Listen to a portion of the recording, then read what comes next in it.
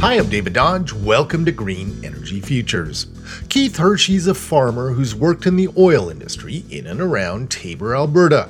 He came up with the amazing idea of taking orphan well sites, of which there are about 170,000 in Alberta, and bring new life to them by transforming them into small solar farms.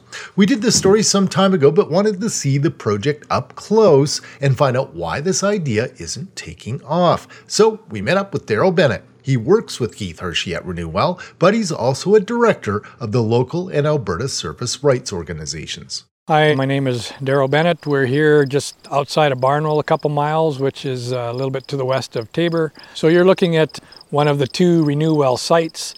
This site had been an orphan well site in the Orphan Well Association since, I believe, around 1980.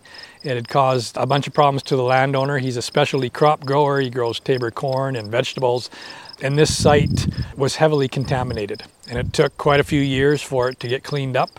And so he was looking at ways that he could put this land still into productive use, and I had mentioned that there were companies that were trying to build small solar projects, and so I approached him and he agreed to put a small solar project on this. The former abandoned well was transformed into a solar farm. This site is, I believe, about 3 acres, and there's about 750 kilowatts.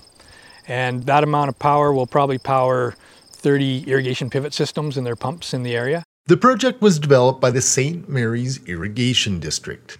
It resolves some of the county concerns and the landowner concerns and saves the province quite a bit of money. And it also stabilizes our local grid with renewable energy. So a lot of the power generated from this site will never hit the transmission lines. It will be used by the neighbors right around here that have their own pivot systems. And the solar power is generated in the summer, and that's when we need the power for our irrigation pivots. So it just coincides very well with that.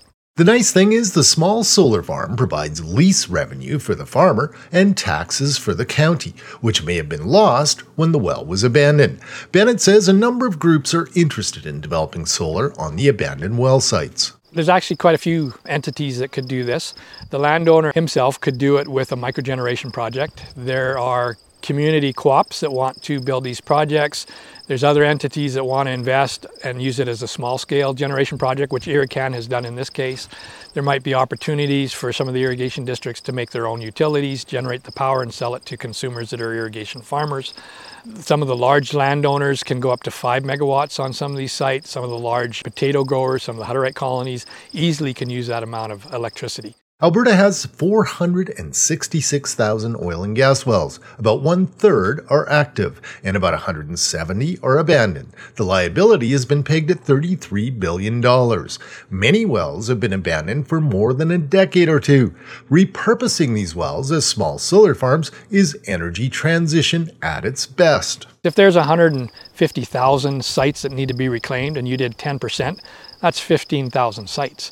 And if you put a megawatt on each one, that's 15,000 megawatts. That's about what Alberta uses a day already. So you could replace a huge amount of electricity that Alberta needs. These small solar farms make the grid more resilient, make good use of the existing electricity distribution system, and provide lease income for farmers and taxes for municipalities. Then why is the idea not taking off? Turns out it's red tape and regulatory barriers that are holding things up, which we explore in our blog at GreenEnergyFutures.ca. We're heard every Wednesday, Thursday, and Sunday on CKUA. For Green Energy Futures, I'm David Dodge.